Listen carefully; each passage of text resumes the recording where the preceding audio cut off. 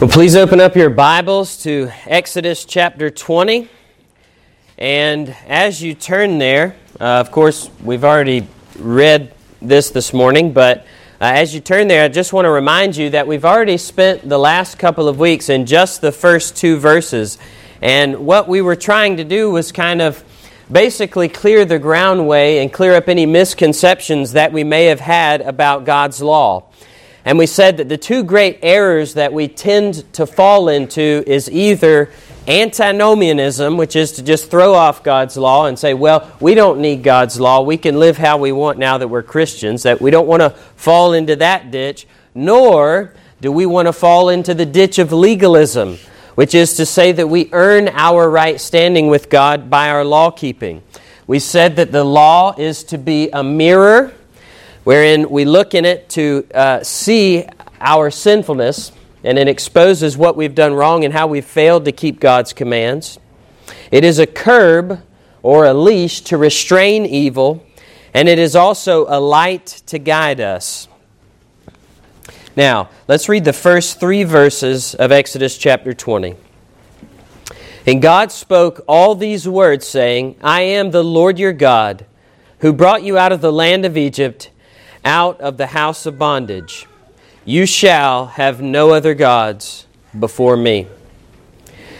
You already know that the Ten Commandments can be summarized by two overarching commands. We hear this regularly, and we've already heard it in the worship service today, that the first four commandments deal primarily with how we are to love God, to love the Lord our God with all of our heart, soul, mind, and strength. And that commandments 5 through 10 deal primarily with how we are to love our neighbor.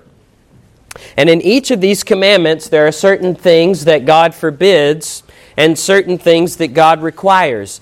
And the case laws of the Old Testament, while we might think of them as something strange or silly or unimportant, the case laws are actually practical applications of the Ten Commandments.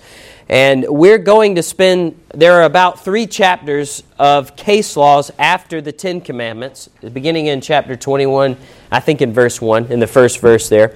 And so we'll get to those case laws and talk about how the Ten Commandments are to be applied to the law in our everyday lives. But here, as we go through these Ten Commandments in the coming months, what I want to focus on is those things that God requires of us and those things that are forbidden. So with each of these commandments, we're going to spend more time on some than others. I decided, as we've been going through Exodus, I'm just going to quit telling y'all how long we're going to do something, because I never tell the truth. So anyway, but with each of these, of course, we're going to look at the command itself and what the text actually says, and then talk about those duties that are required and those things that are forbidden. So let's look at the first commandment, the text of it. With most of the commandments, it starts out with the word you. And the you is actually singular. You can tell this if you're reading the King James Version, which helps to preserve whether or not you is singular or plural. Just fun tip, by the way. The T's in the King James are singular, and the Y's are plural. Ye and you are plural, and thee and thou and thy are singular. So just that's one help if you're ever reading the King James. One thing that's helpful when you're using that translation. But here, why is the you singular? If God gives His law to a vast group of people, somewhere around probably 2 to 3 million people, why is the you singular? Well, I think there are two possible reasons. It could be that the reason the you is singular is because it's given to a group of people and they're to see themselves in unity together, that they are one group of people. That could be it. But I think that the reason that you is singular is because when hearing the commands, each member of the covenant ought to recognize the individual aspect of the law. In other words, when you hear you, Ray, you, Carl, you, Mike, you are not to have any other gods before me, it carries with it this weight to know, this is not just something that's for my neighbor. This is something for me. I am required by God to keep these commandments. And by the way, they are commandments. It says, thou shalt have no other gods before me. These are not suggestions or guidelines or requests. These are demands, requirements that God places upon our lives. We do not have the option to say, well, I like this command, but I don't like this command. God says, thou shalt have no other gods before me. Now, some have looked at the wording here where it says no other gods and thought, well, is this saying that in terms of order, we can have a few gods as long as, the true God is at the top of the list? And then some have said, well, when looking at this, that the Old Testament kind of presents this polytheistic religion, but Israel was supposed to just worship Jehovah, and they recognize that there are other gods that rule as long as they just worship Jehovah. And none of those things could be further from the truth.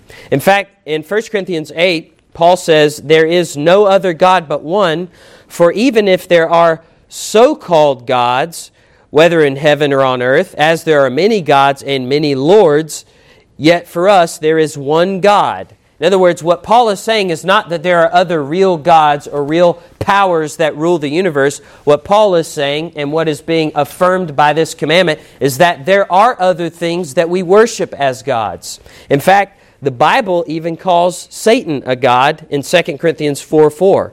It says, whose minds the God of this age has blinded, who do not believe. It's not saying that this idea of yin and yang or dualism where Satan and God both rule the universe and they're both in charge and that Satan can do whatever he wants. No, what Paul is saying there is that people worship Satan as a god. That there are people who actually think that Satan is in charge. So this isn't an affirmation that there are multiple real gods or anything like that. This is simply an affirmation that the Lord, the true God, the true and the living God, as our brother Jason prayed earlier, is to have supreme authority in our lives, and that we are to render all worship and glory to Him alone. Now, we read earlier from the Shorter Catechism that these words before me, that are at the end of the commandment, these words before me teach us that God takes notice of and is much displeased with the sin of having any other God. And literally, how this reads in Hebrew is that thou shalt have no other gods in my face. And the very language requires us to recognize what an assault it is to have anything else in our lives that takes the place of true God. Everything that we have, we owe to Him. All worship, all honor, all praise is to be rendered to God and God alone. One commentator said, he kind of summarizes all of the Ten Commandments. In the first commandment, he says, protects true theology. That is to say, that what this commandment forbids, in the first commandment, whatever it tells us, whatever's wrapped up in here that we shouldn't do, and whatever is required of us in this, that we should worship God, that we have a duty to actually do certain things, and that we have a responsibility to abstain from certain things, all that this commandment requires will protect us from having false views of God. So here's the text of the command. You shall have no other gods before me or in my face. Let's begin this week by talking about what the commandment forbids. Now, some of us think, well, I've never prayed to a tree or a totem pole or an animal, so I'm fairly certain that I'm good to go on this commandment. Now, I also know that there are people in this room who know what real idolatry is. And we'll talk about this more in just a few minutes, but that probably any time we sin, we're actually committing idolatry. And I know that many people in this room have heard the famous saying from Calvin that the human heart is an idol-making factory. that we just have this tendency to create idol after idol after idol, things that we worship. So I want you to listen carefully as we go through these. Some of these will probably have nothing to do with you. You'll know people that deal with these, but listen carefully because some of these, I'm certain, are going to apply to all of us. So we're going to talk about a few things that this command prohibits. The first, of course, is atheism. And this is the denial of the existence of God.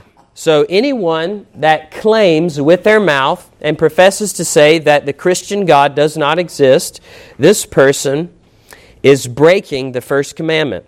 This is atheism, the denial of the existence of the true God. Secondly, idolatry. After atheism, idolatry. Now, I know that we use the word idolatry a lot, but here's what I mean by idolatry here in this specific context. I'm talking about worshiping any false god. So we might say, yes, the triune God of Scripture, the Christian God exists, but there are some who would say, yes, He does, but I worship this God. And some examples of this would be Mormonism, who, by the way, denies the existence of the Christian God. They do not believe in a Trinity, that one God eternally existing in three persons. They believe probably in an infinite number of gods. Mormonism. Islam denies the existence of the Christian God, as well as Judaism. Judaism denies the deity of the Lord Jesus Christ, which puts it in the category of denying the existence of the true God. And now we also need to recognize that any service or worship that we render to anyone that is not God, let me be careful what I mean. A service, we serve all the time, okay?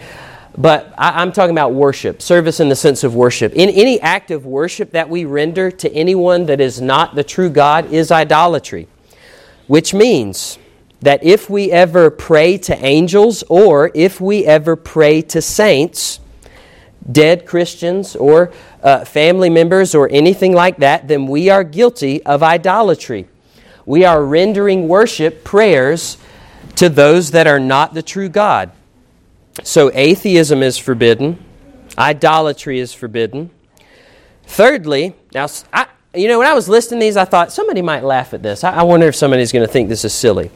Thirdly, sorcery and witchcraft. Now, I know that in our day, we don't have a lot of people walking around in funny, pointy hats. However, there are several things tied up in sorcery and witchcraft that you may not have considered before. Oftentimes in the Scriptures, the use of hallucinogenic drugs is associated with sorcery and witchcraft. You know, you do acid or shrooms or things like that. I had a friend that I used to work with that did acid, and he would talk about basically going to the other side to get information from these beings and talk to these beings. And by the way, from many of the people that I've spoken to who have done this, and I say that like there are hundreds of them. There aren't. It's just the number of people you could count on one hand. But from the people that I've spoken to, if you end up getting involved in this, it always seems as though it starts out as you're contacting these beings on the other side and they're teaching you good things, and it starts out really well. But it inevitably ends up being where they tell you something about Jesus, where Jesus isn't who He said He was, or something about the Bible. Isn't that very interesting about hallucinogenic drugs? Many of them, I'm sure this is not always the case, but many of them end up where you're getting some kind of information that has something to do with Scripture telling you that Jesus isn't who He said He is. Makes me think that these are much more demonic than we tend to give them credit for. Contact with the dead, or necromancy, would be an example of this. All right, so after sorcery and witchcraft, let's move a little closer to home. Lukewarmness. Revelation chapter 3, verse 15, He says to the church in Laodicea, this is Christ communicating to His church. Now, here's what He says. I know your works, that you are neither cold nor hot. I could wish you were cold or hot. So then, because you are lukewarm and neither cold nor hot, I will vomit you out of my mouth. Because you say, I am rich, have become wealthy, and have need of nothing, and do not know that you are wretched, miserable, poor, blind, and naked. Now let's ask a question for self-reflection here. How would you describe your walk with Christ? Would you describe your personal walk with Christ as being filled with zeal, being filled with joy? Okay, if you answer no, then I think you know that we have need of repentance there. If you answered yes, let me throw this out there. The church at Laodicea would have answered the same way. This is exactly what he's rebuking them for. You think you've got this zealous and wonderful relationship with Christ, that you're walking with Christ the way that you should be. However, Christ has an estimation of them that's very different. He says, I think you're wretched, miserable, poor, blind, and naked. So then more importantly, after your own self-examination is, does Christ think that way of you and your walk with Him? Does Christ think that you're walking with Him with zeal, with joy, serving Him fervently, honoring Him in all that you do? Let's go to one more. I want you to turn to Psalm 14. Psalm chapter 14, if you have a copy of God's Word. And this is what Charnock calls, Stephen Charnock, the great Puritan, he calls this practical atheism. Okay? Practical atheism. Psalm 14, beginning in verse 1. The fool has said in his heart, there is no God. They are corrupt. They have done abominable works. There is none who does good. Now let's kind of break this down a little bit. We see the word fool, and if we use the word fool, a lot of times we're engaging in name-calling if we call someone a fool. But when the Bible uses the word fool, it is making a moral judgment about someone. It is saying that this person is an evil or a wicked person. This person does not live with the wisdom of God at the forefront of their mind and of their heart. So this is a moral description. This is not name-calling. Now, I hear this verse used a lot when talking about atheism, but that's part of what's in here, okay? But notice that it doesn't say the fool has said in his mouth, or with his mouth, there is no God. The psalmist says the fool has said in his heart. So we're not talking about someone whose outward profession, maybe they are, or maybe not. But we're not specifically talking here in the text about someone whose outward profession is, there is no God. We're talking about someone in whom the posture of their heart is, there is no God. You see, man's problem is not primarily intellectual. Man's problem is that he wants to rebel against God. It's not that we're just not smart enough or that we need more information. The problem is we want to reject what we know to be true. Let me just keep going here. He says next, they are corrupt. And now this word for corrupt, I know it's been a while since we've been way back in Exodus talking about the angel of death or the destroyer. But this word for corrupt here is the same word for the destroyer that entered into the houses of Egypt and mutilated or ruined or killed in some way unimaginable, that we really don't even know how horrific or horrendous the mutilation was of the firstborn. But this is what God's description of man's nature apart from Christ is. He says, they are corrupt. By your very nature, you are ruined, mutilated. You're messed up. You're not just a good person who once in a while does a few off-color things. You, in your very nature, are ruined, marred, mutilated. He says they have done abominable works. A man or a person, a woman, children, will do abominable things if they have an abominable nature. If you have a corrupt nature, you're going to do corrupt things. And then he says, he finishes off this verse by saying, there is none who does good.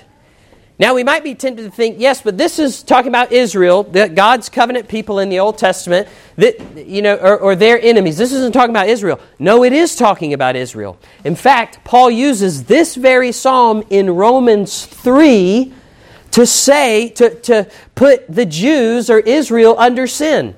And he talks about basically the comprehensive nature of what David is saying here. He's saying everyone apart from Christ fits into this category. You see, every single time that we sin, we're not going to say it with our mouths. I mean, we're good Christian folk that go to church on Sunday, probably go to Bible studies during the week. We're not going to say there is no God.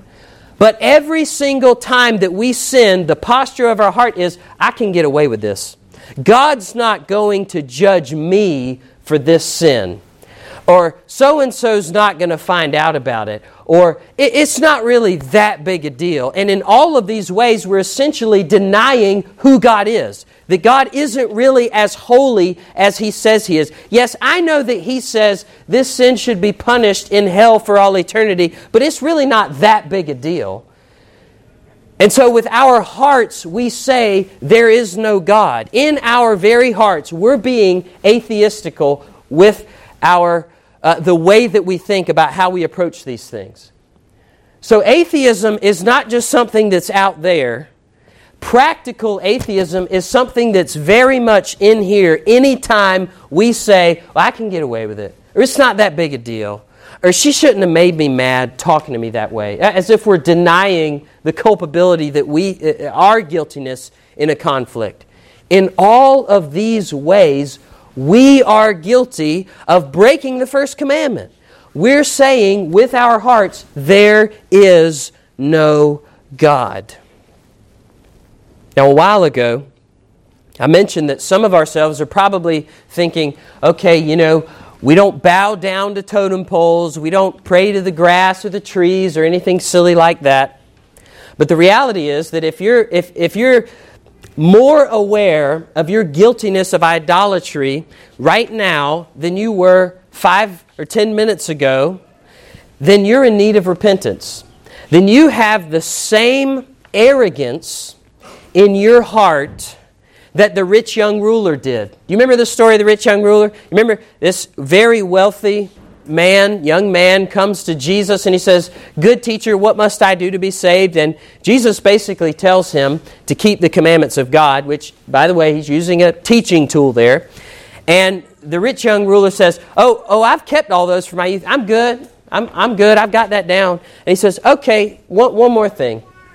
Sell all that you have and give it to the poor, and then you'll have treasure in heaven. And you know what it says after that? By the way, Jesus doesn't tell this to every wealthy person. The point was that this was this man's idol. This was what this man worshipped, and Jesus knew that. So he's got to go to his heart. He's got to tell him, look, unless you repent of your idolatry, the way that you view finances and the way that you view your comfort, you're going to perish forever and suffer for your sins in hell.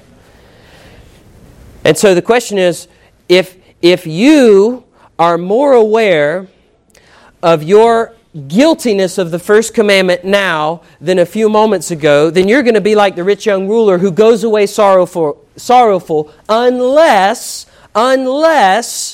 you repent of it.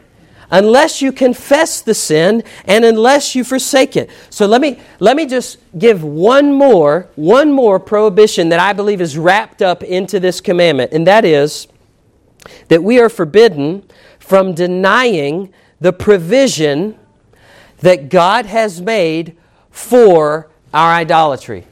So we've talked about these other atheism, we've talked about sorcery and witchcraft and practical atheism and lukewarmness. All of these are violations of the first commandment. Here's another one. To deny the provision that God has made for our idolatry. Here's what I mean. You can't fix your idolatry. I can't fix my idolatry. I can't make it go away. I mean, I think I mentioned this a week or two ago. If we killed 3 people, we can't say, but yeah, I didn't kill all these other people. It should make up for this. The law can make demands, but it cannot make up for unmet demands. The only way that we can be forgiven of our practical atheism, all of our idolatry, anytime we sin, anytime we love something more than the Lord Jesus Christ, the only way that we can be freed from that is through the blood of the Lord Jesus. You see, anytime we kind of minimize our sin, anytime we kind of minimize our irritability with our children or with our spouse or with a coworker or anything like that, anytime we make something small, we act like Jesus didn't have to be butchered alive and take the full weight of the wrath of God for our sins to be forgiven. You see, any what we would call little sin, little idolatry? Could there ever be such a thing as a little sin? And yet this is what we do in our hearts every single time that we sin. Every single time we say, it's not that big a deal, or he'll get over it, or she'll get over it. Whatever it is, the posture of our heart is not, I'll bow before God and say, not my will, but thine be done. Every time, in some way, we're denying who God says He is.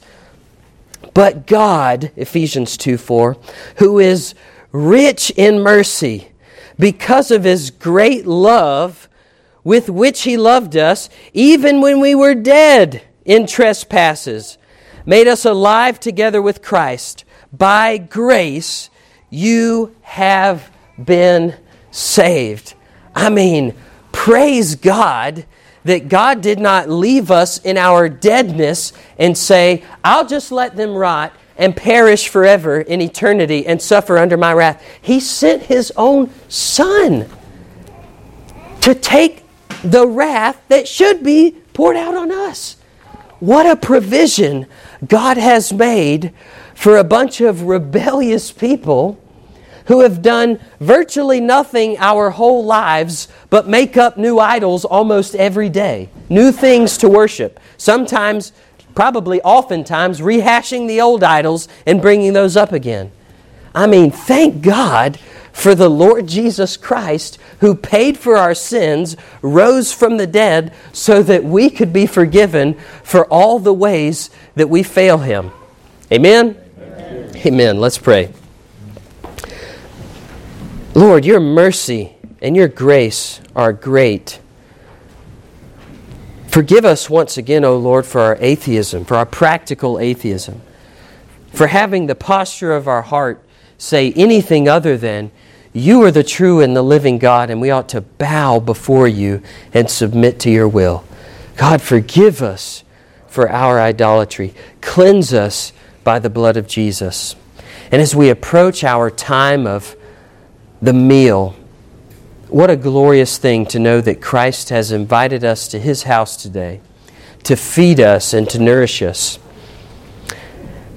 Lord, help us to remember that Christ was broken for every quote-unquote little sin, little idolatry that we commit. In Christ's name, amen.